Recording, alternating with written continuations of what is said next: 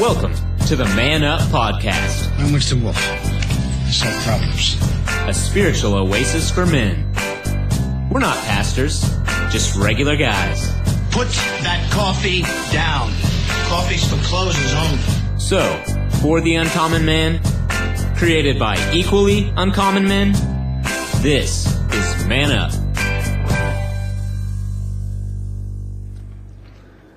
Well, good evening, everybody. Welcome to the Man Up Podcast. Thank you for joining us. We're coming to you live here from Sugarland Baptist Church in Sugarland, Texas, just southwest of Houston, Texas. Love to come to you each week and study the Bible, learn from the fellows. This Man Up group is kind of an interesting, eclectic group of guys. We've come from all types of backgrounds, from parts of the country to religious upbringing to the business backgrounds that we've had, and it makes us an interesting knit for the discussions that we get to have. So thank you so much for joining us tonight. Myself, I am hosting here. I am Kyle, and I'm basically an insurance guy. And we also have Robert Koshu here. He is our corporate trainer, and Michael Cropper, our resident attorney. And we're missing a couple of the fellows. I think we've got Steve out playing tonight. He is hopefully doing well at a poker table somewhere near you, wherever that is, or wherever he is. I don't know. I hope the Lord gets his cut. There you go. Always remember to tithe. Always remember to tithe. That's right. And Bill, I believe he went is home. He had to go home to traveling. Michigan. Yes, Probably traveling back to Michigan. So and then we always have the open doors, so we never know if anybody will join us later. But we'll go ahead and get right on into it and get the impression from the guys of their take on this lesson. And Robert, why don't you start us out, my friend? Sure. This is a letter. If you kind of read the background a little bit, so this is after Babylon has come in, and he has basically hauled off all of the rich, well-to-do people, the ruling class. Yes. It wasn't total depopulation of the land, but it was all your leaders, all your young educated guys. Daniel and his three friends, were taken away. The king was killed. All of those were taken away. And there are people left. And there was one prophet in Israel, and that one prophet is basically telling them, don't do anything. You're going to be back here. God has told me you will be back in 2 years. You will be coming back. And Jeremiah speaks the truth. He basically tells them, you don't understand. Israel has engaged in idolatry for generations now. Yes. We are going to be punished severely. When you get to Babylon, set up a house. Have children. Give your sons and daughters in marriage and take wives for your sons. Yeah. Live your life there. He doesn't buy into the popular, we're God's chosen people and God's going to redeem us. And so this letter's all about, as you guys, I listened to a little bit of the lesson from Sunday. You guys talked about the naked truth. Yes. This is about the naked truth and speaking the truth. Thank you. Michael? Just want to embellish a little bit more about what Robert's talking about. Robert hit on some perfect points that I want to make. Starting on, folks, Jeremiah is a prophet. The whole book of Jeremiah is about him warning Israel that they're going to be judged for their sin. Robert hit the nail on the head. He goes through, in fact, Jeremiah was appointed by God. He was told from the beginning, don't marry. You're going to be my prophet, and you're going to deliver a very unpopular message to the children of Israel and the land of Judah and the tribe of Judah. And you're going to tell them that they have been sinning. They have been doing idol worship. They have been desecrating my temples. They've been desecrating my sacrifices. And they have just really, really made me angry over many generations. It started with King Manasseh, I believe, under I don't believe Jehoiakim, one of the kings, but they started sinning very, very, very horribly. I don't know how else to say it. But they went as so far as sometimes to sacrifice their sons and daughters. And one of the kings of Israel actually sacrificed his son. Yes, and Jeremiah's total appointment duty from God was to tell Israel to stop. If not, they were going to be judged and they were going to be overtaken. They were going to be, a country was going to come with their armies and destroy the temple eventually in Jerusalem. And they didn't believe it. They just did not believe it because they had plenty of false prophets, like Robert said. They had many of those who told them over and over again, this is going to happen. We're the chosen people. And that's very important. You keep that in mind, what Robert said as well. For some reason, they believed in their mind they could not be touched because they were God's chosen people. And Jeremiah told them over and over again that they were going to be judged and many would die. Many things would happen to the country and the temple would be destroyed. The walls would be torn down. And it finally happened. A very unfavorable message. Yes, because there were so few of them delivering that. Only one or two. And back then, folks, I can't really tell you the reason why there were so many prophets that delivered the good messages, other than I guess they're on the payroll of the king. The same reason they do today. My opinion is it's the same reason they do today. They're on the payroll. Well, they're on the payroll or they want the payroll. Yeah. Well, anyway, power. Yeah. It all boils down to that. Usually it's power. Yeah, absolutely. Yeah. So when the judgment finally comes and Babylon attacks the city and lays siege to it and starves many people, and then eventually tears down the walls and conquers the city and takes away what Robert said, made a good point of saying that Nebuchadnezzar hand chose practically the people who he was going to exile in Babylon. When that occurred, the people were in shock. They were just in shock because Jeremiah had been telling them and they did not choose to believe him. So now they were not only in shock, they're in fear. What's going to happen to us? What's going to happen to us?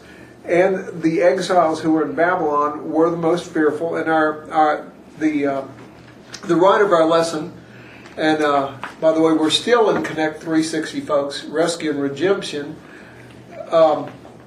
Jeremiah is still in Jerusalem for whatever reason, and I believe King Zedekiah encourages them, and he writes a letter to those who are exiled in Babylon to encourage them that God is with them.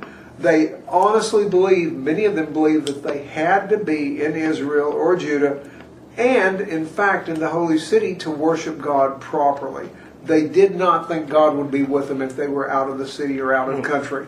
Recently, they, forgive me for forgetting the name, but he asked to be able to take dirt back Yes, from the holy area. Naaman. Thank you. Right, Thank you. Yeah. You know, and so is that same belief. Yes. You know, that, you know, he wanted dirt to be able to symbolize or to be able to set up his memorial or his, you know, altar or whatever on the dirt from the promised whatever. That's correct. From this holy area. Where this country had a God that was real. Right. And he wanted to take back dirt so he could kneel on it when he prayed to the God of Israel. Exactly. And so in that same premise, you know, that they're thinking, well, we're not in Israel. We can't pray anymore. Oh my God, our God has left us. Yes. You know, or we have left the realm of our God, I guess is probably more of the thinking. Is that would have been the thinking. We've been exiled, and so we have left the realm. And he'll never be with us again, mate. Who knows? Right. You know, and especially being delivered that message of you got 70 years here. Get comfortable. Well, right. Okay. Well, I'm how old am I today? So you're looking at it and going, okay. Well, my dad lived to be and 70 years from now, I don't think I'm going to make it out of here. That's the point. Exactly. And so That's the what you said of, I'm not going to get back to the promised land, The next generation, like, Well, isn't it the third generation almost? Yeah. And this particular exile, this actually, all these centuries, from the Exodus moving forward, remember they left Egypt, got down to Mount Sinai, Moses disappeared. What's the first thing they did? Built an idol. Yeah. They go into the promised land. What do they do? Set up temple to Baal. Yes. They have kings.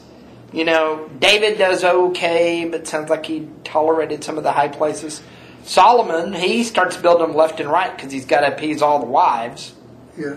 And then it just goes downhill from there. So the Babylonian exile was the thing that actually broke Israel of idolatry. Well, he had to do it. Oh, he the did. The Lord had no choice. Yeah. Because they were not going to listen to him. They obviously weren't going to. You're totally right about that.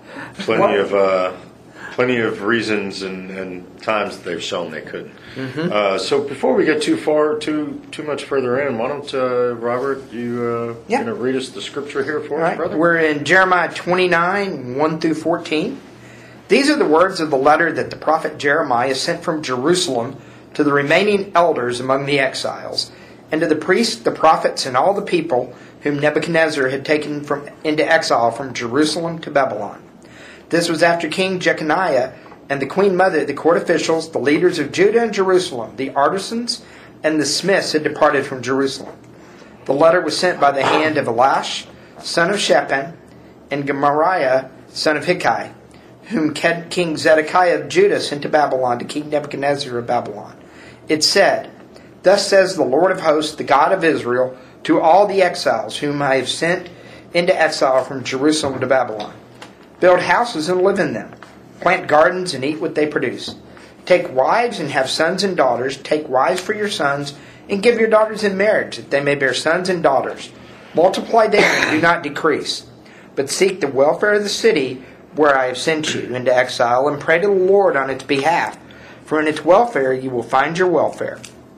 For thus says the Lord of hosts, the God of Israel, Do not let the prophets and the diviners who are among you deceive you. Do not listen to the dreams that they dream. For it is a lie that they are prophesying to you in my name. I did not send them, says the Lord. For thus says the Lord, Only when Babylon's 70 years are completed will I visit you, and I will fulfill to you my promise and bring you back to this place. For surely I know the plans that I have for you, says the Lord, plans for your welfare and not for harm, to give you a future with hope. Then when you call upon me and come pray to me, I will hear you. When you search for me, and you will find me, if you seek me with all your heart, I will let you find me, says the Lord, and I will restore your fortunes and gather you from all the nations and all the places where I have driven you, says the Lord, and I will bring you back to the place from which I sent you into exile. So something that hit me that I obviously I read it before, but it never struck me. Jeremiah was still in Jerusalem. Yeah. Yes. I had not caught that until you read it a few seconds ago. He was not deemed worthy to be hauled off to Babylon. It was very, very much Babylon's theory of doing this was, if the people are rebelling, it's not the rabble that we worry about. It's the leadership class. Mm-hmm. So we grab the leaders, the mayor of every town and their family, the city council. It would be like if somebody decided to exile us, they would come through and they would grab the principal of every school, the school board, the superintendent, the city councilmen and their families, the mayor, the Fort Bend County officials, all of them, and all of us that just live in houses and have no leadership in the county, we'd all be left. Because if you remember, and this plays into the story of Daniel, if you remember Daniel, they literally encultured them into Babylon. They gave them new names that were actually plays on their Hebrew names, but reporting to the gods of Babylon. They made them eat off the king's table because they were going to be raised to rule these exiles. Eventually we're going to send them all back and we'll repopulate the land with the rulers, but they're going to be rulers who have been cultured in Babylon, where we ain't got to worry about this anymore. Well, God knew eventually, and the result of all this, Robert, and most of you, if you've read Jeremiah and you've read and heard the story of Daniel and heard Shadrach, Meshach, and Abednego, you will learn that the king leans toward trusting and believing in God by the end of their 70 years that they are there, and he sends them back. He sends the people of Israel back to rebuild the temple, and sends all the gold and many in Nehemiah and Ezra. Yes. We get the yes. They come back from Babylon. There are some just great books and letter writers in the Bible that came back from Babylon. And of course, Daniel is the book of Daniel you're referring to is written and explains a lot of this. But what I saw interesting here is that if folks, you go back to Jeremiah 24, the Lord handpicks who He's going to send to Babylon. He says in verse 5, 24:5, He says, "Thus says the Lord, the God of Israel," and He gives the example of a basket of good figs and a basket of bad figs. And He says, "Like the good figs, so will I acknowledge those who are carried away captive from Judah, whom I have sent out of this place for their own good." The Lord says, and He's speaking through Jeremiah, and Jeremiah is stating this, that He sent certain people to be in Babylon to be safe. He intended their safety. And "For I will set my eyes on them for good, and I will bring them back to this land, and I will build them and not pull them down, and I will plant them, not pluck them up. Then on the others that Lord does not send to Babylon to protect," He says, "then will I give them a heart to know me." This is still with the good ones He's protecting. "Then will I give them a heart to know me, that I am the Lord, and they shall be my people, and I will be their God, for they shall return to me with their whole heart." Then He speaks about the bad figs are the ones that stay around. And He says, if you stay around Jerusalem, if you stay in the city, or you run and fight King Nebuchadnezzar, I cannot protect you, and you will have harm done to you. So He says, as the bad figs which cannot be eaten, they are so bad. Surely, thus says the Lord, so will I give up Zedekiah, the king of Judah, his princes, and the resident of Jerusalem who remain in the land, and those who dwell in the land of Egypt. And I will deliver them to trouble into all the kingdoms of the earth for their harm, to be a reproach and a byword, a taunt and a curse in all places where I shall drive them. And I will send the sword, the famine, and the pestilence among those who stay, till they are consumed from the land that I gave to them and their fathers. Now, I read all that, and I'm saying all this to say this. Somehow or another, He permitted some of the false prophets to go to Babylon. And that I don't understand, other than we don't sometimes know the mystery of the Lord. So He handpicked who or practically handpicked who He sent there to protect, left the ones behind who were going to be destroyed by famine and pestilence and whatever. But yet He allowed some of the false prophets, like you said, to go to Babylon as exiles. But I mean, it's the same thing today, that there's always a voice from the other side. Yeah. You know, that's what they were, the voice from the other side. It's just trying to get the fear rattled or whatever. You know, right. It's again, a lot of it's jockeying for position, and you know, if a prophet, you know, is accepted, and then he can be deemed a holy person, but his whole world changes in that moment. Yeah. Boom. Man, I got people handing me money. You know, they're inviting me over for dinner tonight. Man, I'm the big man in the crowd now. Yeah. Because everybody believes me. You know, and so. And you're right. It wasn't uncommon to give a gift to somebody to give you the Word of God. Right. Well, and, you know, and I think this gets to the crux. This gets really to the crux of this lesson. And he references two prior passages. Jeremiah 7:28, which is, "So you shall say to them, this is a nation that does not obey the voice of the Lord their God, nor receive correction. Truth has perished and been cut off from their mouth." And then Jeremiah 9:5, "Everyone will deceive his neighbor and will not speak the truth. They have taught their tongue to speak lies. They read themselves to commit inquiry."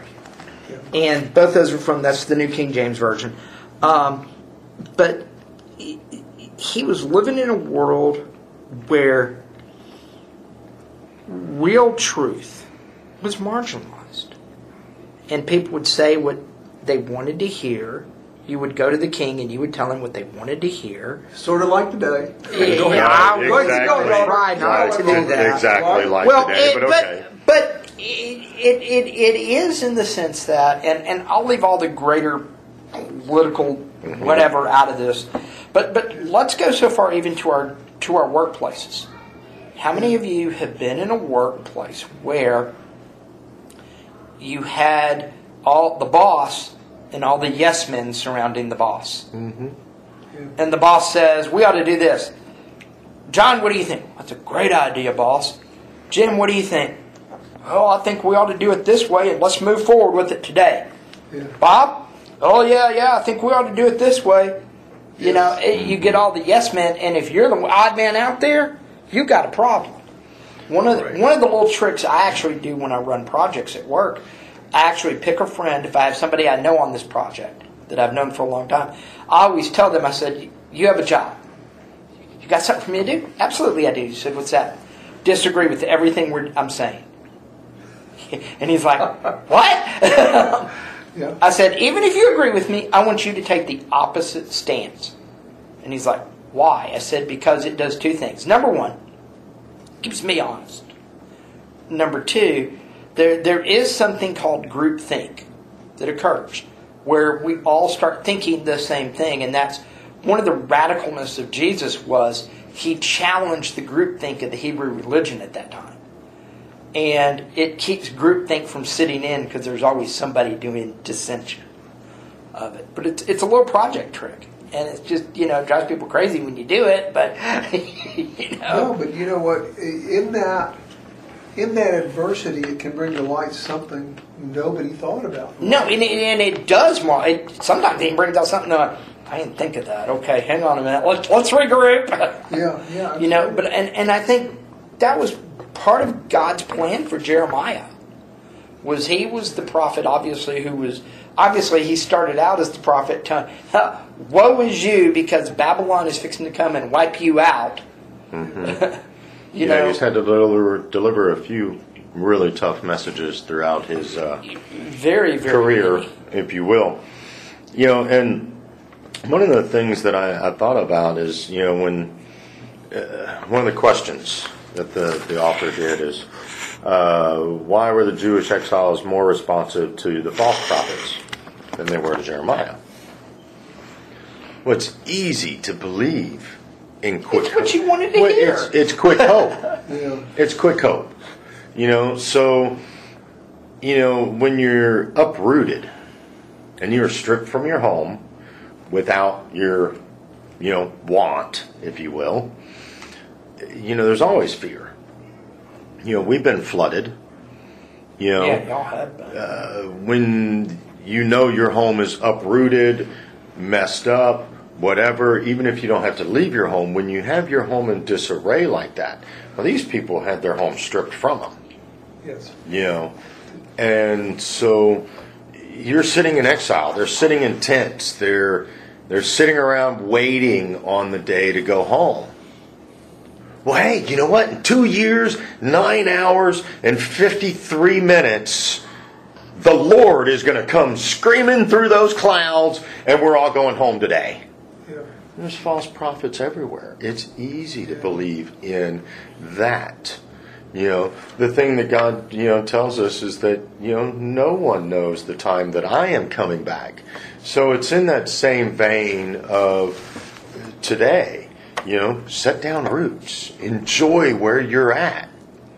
You may be here for a minute, or 70 years, or longer. Whatever. That,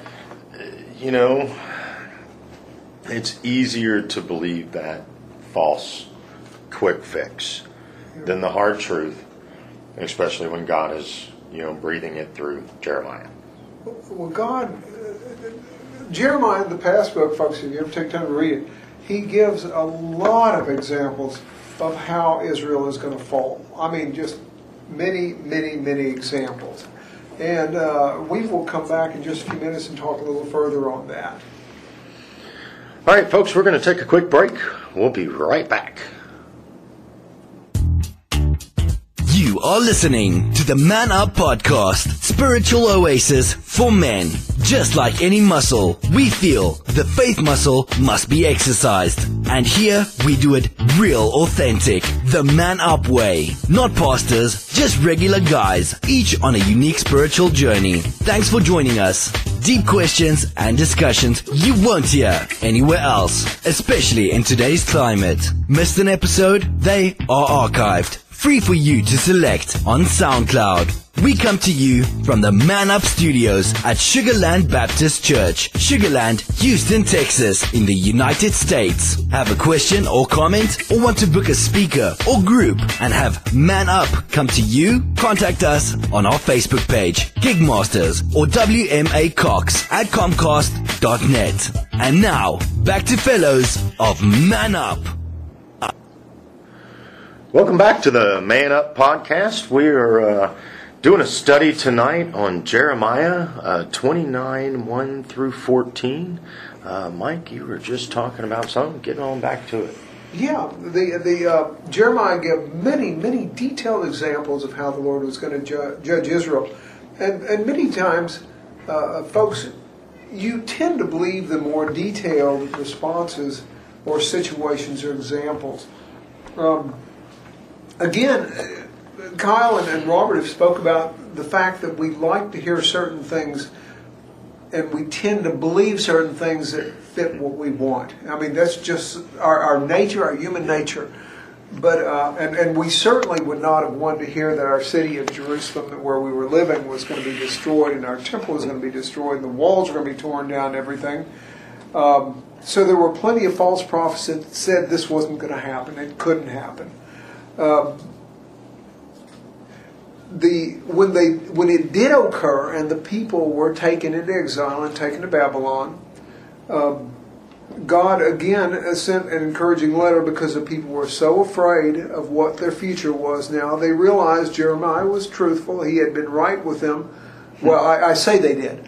But again, we have a false prophet in Babylon, at least one that Robert mentions per name. I think Hananiah, right? Hananiah said, "Oh no, this isn't going to last long. God's going to come intercede like He always does, and He's going to take us back home." And Jeremiah said, "No, this is not going to happen. Do not believe a lie." And Jeremiah went into specific details why they should believe what he's saying, and he was. It was his way of encouraging and God's way of encouraging. And Robert mentioned this as well. He said, the Lord specifically told Jeremiah to tell the people in the letter, build houses, number one. Live in those houses. It's going to be 70 years, not 2 years or 3 years or 4 years. Plant gardens. Eat what they produce. Take wives. Have sons and daughters. Have your sons and daughters marry.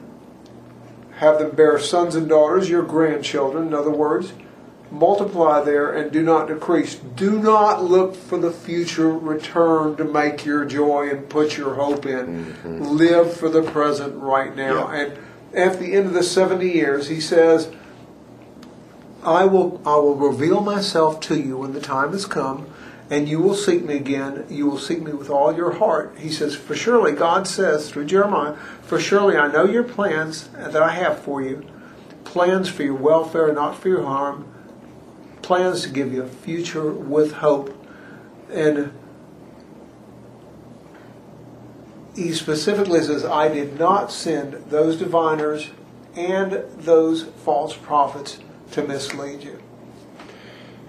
Well, thank you for bringing up verse 11 there. You know, one of the more well-known ones. Yeah. You know, for surely I know the plans I have for you, says the Lord, plans for your welfare, not for your harm, to give you a future with hope.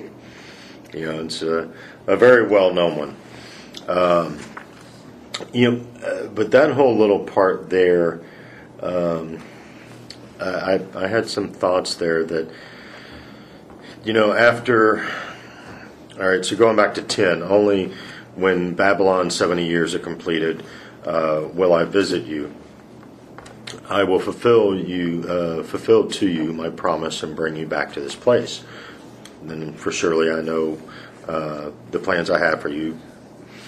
Then he carries on in 12. Then you will call upon me and come pray to me. I will hear you.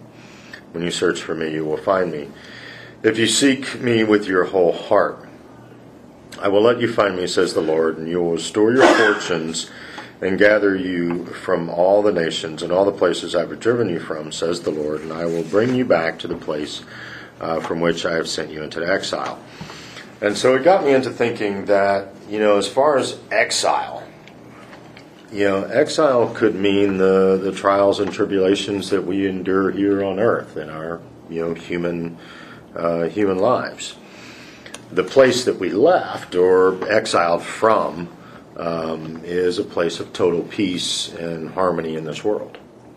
The trials that we endure are a test of our strength, our heart for God.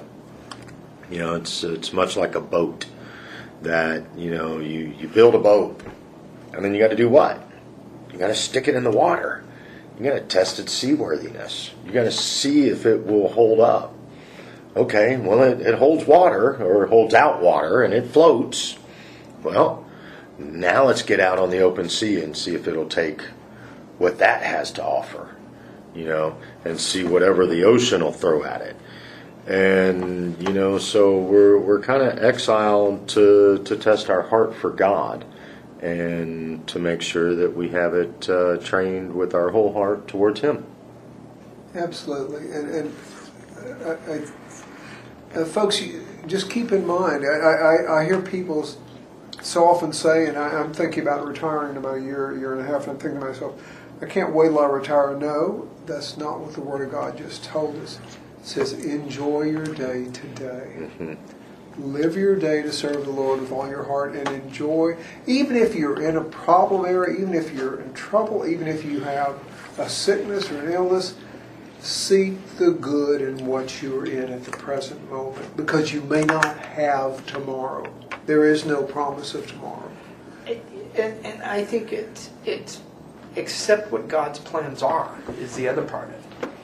Because I think that's very important. I think that's something we as men practically excel at. Is, I'm a planner. I'm the guy everybody can judge because I do spreadsheets for my family vacations to plan the budget. I'm a planner. What can I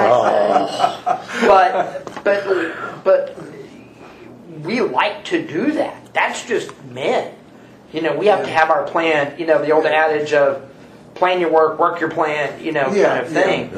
And that one of the hardest things we have to do is to accept that God's plan is there for us.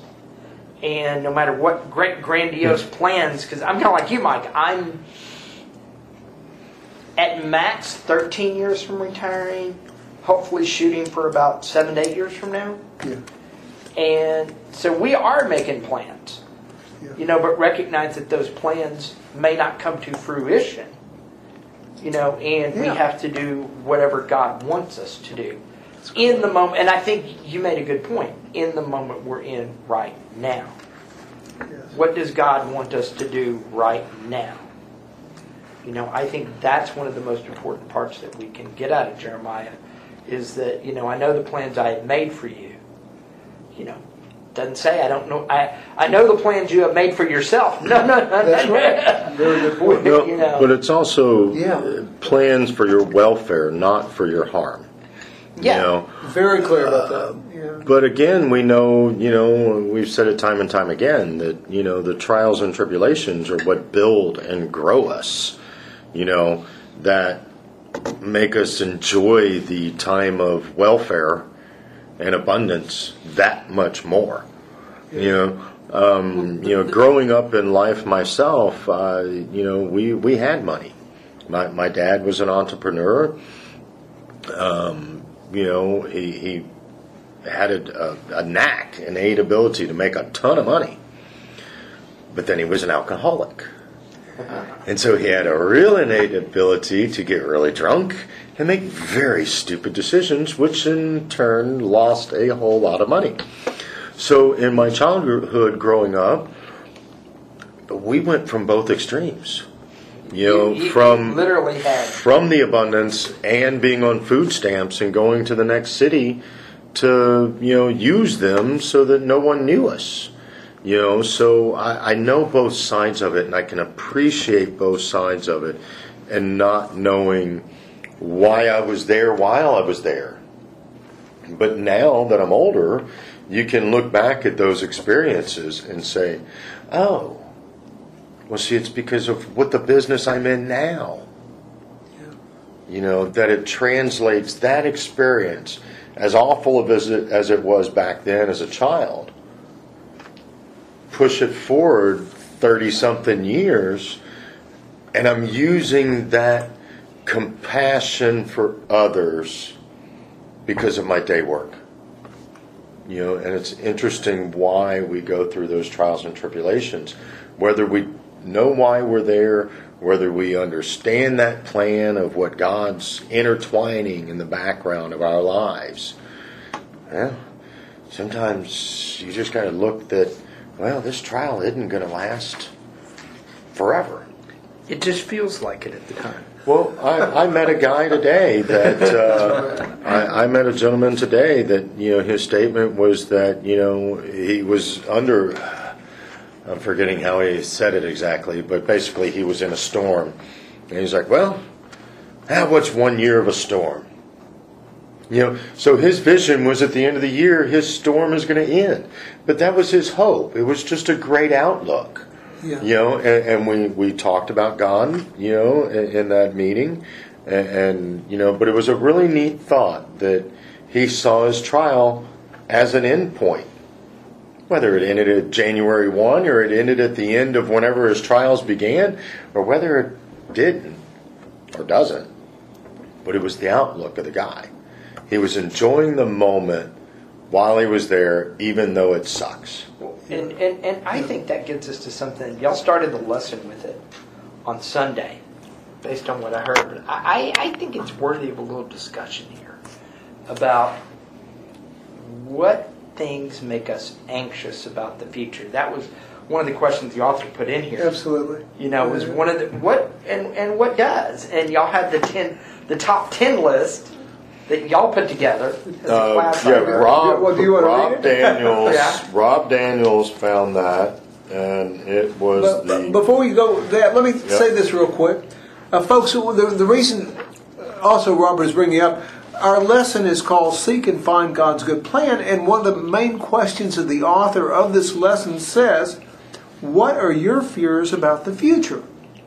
Right? And Robert says, what did you say again? What makes us uncomfortable for the future? Yeah, what makes us anxious? What makes us anxious, which is the fear. Okay. Oh, this was a Chapman University study? Oh, wow. Okay. I think I just found the... Oh, God, the techie boy over here, Robert. Folks, you had to put up with him, just like we do. Yeah. I didn't know that was a Chapman. I know Chapman University. That's why I was kind of amazed. We were asked what fears we fear, and I was in class. Robert and Kyle were not able to be there, but they listened to the lesson. The 5 things that the class members responded. What do we fear right now? And we answered 5 questions. We said finances, of course, money, right? And will you have enough money? Do you have enough money? Will you need more money than you'll have when you retire? Public speaking. Bill is a big thing on public speaking. He's always said in the class that people fear standing up in public and speaking. The funny thing about that one with our group, though, we have a DJ, comedian, writer. We have an attorney, a public trainer, and a guy that's an insurance agent that stands in a room. We have to talk to people. There's not a lot of fear of speaking, group speaking for this one. That's something I've never had, and so I actually found. I'm guessing this is the same one because it sounds like the ones he found. Hang on, no. Go ahead. Okay, three more, and we should have been more if we kept going. The other 3 things that we listed and said were death. What do we fear? The unknown. Death, right? The unknown. Loneliness, and height, fear of height. Okay, then the guy who was presenting the lesson presented these 10 things that I think Robert says he has found, which may be better written than what I've got here. So, Robert, tell us what the 10 things are. It was a study conducted by Chapman University, and the number one fear was corrupt government officials. Right. American Health Care Act or Trump Care. Number 3, pollution of oceans, rivers, and lakes. Number 4, pollution of drinking water. Not having enough money for the future, high medical bills, that the U.S. will be involved in another world war, global warming and climate change, North Korea using their nuclear weapons, and then air pollution. And I can honestly say, me personally, 2 out of these, not having enough money for the future, and it's not as much a fear for me, but it's just having to deal with my elderly parent, with my mom, and seeing how she neglected to save when she needed to save. It is a concern. And then the high medical bills. But both of those, part of the reason those are a fear compared to the others for me, I can control those to some extent. Yeah. You know, I can make sure I have the right insurance. I can try, knock on wood, to take care of myself somewhat now to try to alleviate health things later in the future. All the other stuff, which I find kind of funny that people are scared of them, is that it's nothing I can control. Why do I worry about that? You know, fear I can't control. And Mike, you and I were talking about this before we got started. Sure. My biggest fear after the last several years, last February, March timeframe, I had to move my mom out of her house and into an independent living facility. My father-in-law has been in an assisted living facility since 2015, and watching the two of them degenerate, not as much physically but as mentally, Yes. has become my biggest fear. And that's recently. I'm talking just over the past couple of years. I had never even considered that before, and now that's become a fear for me. So, you know, it's one of those, I guess. One of the differences is I'm thinking as I read through that list and heard our list. Our list was much more practical. It was things you could. It was things you could control. It was things you could have some influence over. All this other stuff. I think one of the real tests of men of faith is understanding that there are things you don't control in life, and accepting that those things are those things. And you just deal with the things you can deal with and try to, you know, when you talk of death, I always think of Carrie Cooley. Carrie talks about, I think it's his mother that makes the statement. She's not afraid to die, but the process worries her a little bit. Yeah. You know? and I find that kind of a funny thing. No, I've heard that so many times. If the Lord takes me, do it now. Yeah. You know, and very quickly. Let me that's fall correct. asleep and be gone, and That's I'm correct. good with that. And not suffer for a year. Yes, Yeah, many people yeah. share that same anxiety. To put Yeah. in your words, that's correct. You know, looking at that list of fears, you know, and kind of going along your train of thought, that, you know, I'm looking at number 1, corrupt government officials. Well, we've got that, buddy. Well, yeah, Don't plenty worry of that. Healthcare kind of goes along in there. You know, of course, medical bills falls right in the same slot. War and North Korea using nuclear weapons. All of those, to me, kind of wrap up in the one statement of pray for your government officials. Yeah. You know, we say it all the time. We have a prayer list here at our church that if you grab it, one of the things it says is, you know, pray for our pastor, pray for our, you know, elected officials, or, you know, future elected officials. We're certainly coming up to an election thing. Yeah. And, you know, get out and vote, people, you know, whichever way, at least have your voice heard. If you don't vote, you don't get to gripe about it when it doesn't go your way. You know, at least my philosophy. You know, but it's praying for those government officials and everything that, you know, they're the ones that are going to control, 5 of those things on that list? And then you can tie in a couple, the pollution in the oceans, drinking water, and the air pollution. Well, those all kind of tie back in. global warming, I think, is just a myth upon a bunch of stuff, but that's my own personal. If you disagree with that, send Robert an email. I'm sure he wants to know. I'll argue back with him. Send Bill an email. That's right. Send Bill an email. Rob also brought up, or the author brought up, an interesting one, that the old fable. The naked truth. We've mentioned that phrase a few times, and I think because we have said it so many times tonight that it is worthwhile to read this little paragraph here. It says, according to an old fable, truth went swimming one day. While truth was in the water, falsehood stole truth's clothing and left its own clothing behind. However, truth refused to wear the clothes of deceit when it came out of the water. From that ancient fable comes the modern day phrase, the naked truth. I just think that's really interesting. I had never heard that, actually. I had not either, and it's, if nothing else, it's a wonderful way to think of it, of why we say that. But, it comes down to being able to deliver that naked truth and manning up for it. But, well, folks, we're winding down this afternoon, or evening, I guess, now. We'll go around the room real quick and give some final thoughts. Robert, why don't you? Yeah. One of the challenges all leaders have is be able to speak the truth no matter what. And I think that not only morally but biblically, we're required to speak the truth. It's painful. I took a job a year ago. I've had to look at my new bosses, and I'm going to use a very colloquial phrase. Nobody get mad at me. I had to look at my bosses and say, frankly, our training's crap. And that's not the thing to say when you've been in a job 1 year, 1 month. Look at your boss and say, okay, the training program that you hired me to come into, it's crap. And we got lots of things we need, especially because she wrote a lot of it. And it's hard to do that, though. And you can do it maybe more sensitively and whatever, but we have to speak the truth. And the truth is not popular. The truth is not convenient.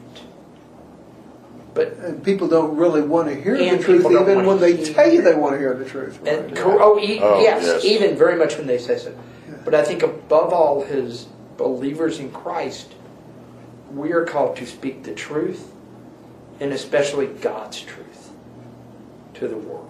I think that is what we are called to do, almost more than anything else we're called to do as Christians, is speak the truth.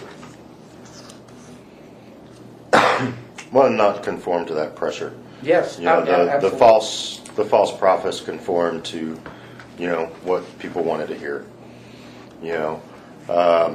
My take on it is try and find the silver lining today, tomorrow. You know what? It's going to rain for the next few days. You better find a silver lining on that rain cloud, because it's going to follow you, But the rain will dry up eventually. It will go away. We will have another pretty day. It will be hot and steamy, and the mosquitoes as big as the size of Texas. But we are the state of Texas, so we have everything bigger here. To enjoy yourself, to know that God has something in store for your greatness. And I think about that all the time for myself. I've spent a lot of years kind of bouncing around and trying to find the thing that makes me happy.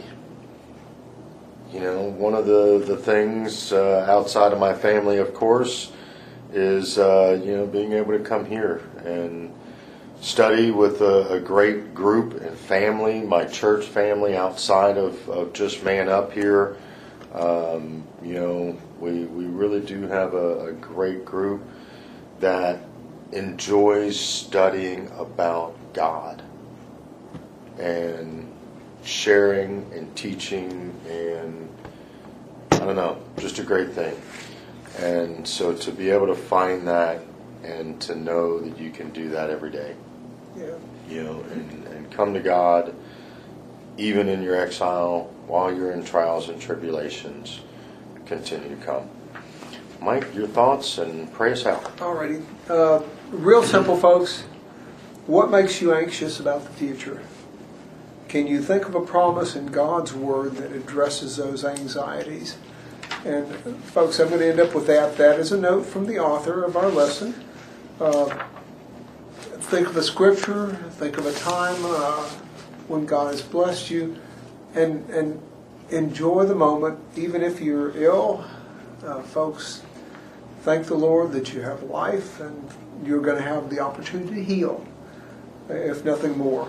And now, join us for a moment, folks, as we pray out. And thank you again for joining us tonight. Where can they find us? Kyle, do you... That's Robert's. Robert? We are at www.manupspiritualoasis. We are also on Facebook at Man Up Spiritual Oasis Sugarland and Man Up Spiritual Oasis on Twitter. And I'm back on Twitter after a brief respite. I've been taking care of some things in my professional life for a little bit, and so I've been kind of sideways a little bit, but we're back on the Twitterverse. All right. Thank you, Robert. Father, we are so glad to be here tonight. We're glad to discuss your word. And Father, we look at it in light as you being our Heavenly Father, is who you are, and the one who cares about us, cares about our future, our present, our children, our grandchildren, and everything about us, Lord.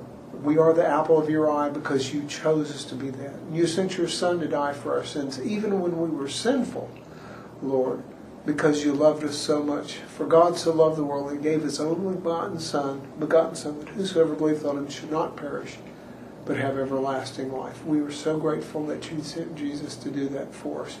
Now go with us tonight. Bless everyone who's listening, Lord. Bless your word to our hearts. In Jesus' name, amen. Amen. Guys, thank you for tuning in, guys and girls. If we have any of those ladies out there tuning in, we hope you enjoyed tonight's podcast. Thanks so much. We'll see you next week. You've been listening to Man Up. You want answers. I want the truth. You can't handle the truth. Dedicated to the uncommon man, created by equally uncommon men. If I were the man I was 5 years ago, I'd take a flamethrower to this place. You can contact us on Facebook under Man-Up. Post questions, and we'll answer them right here on the Man Up Podcast.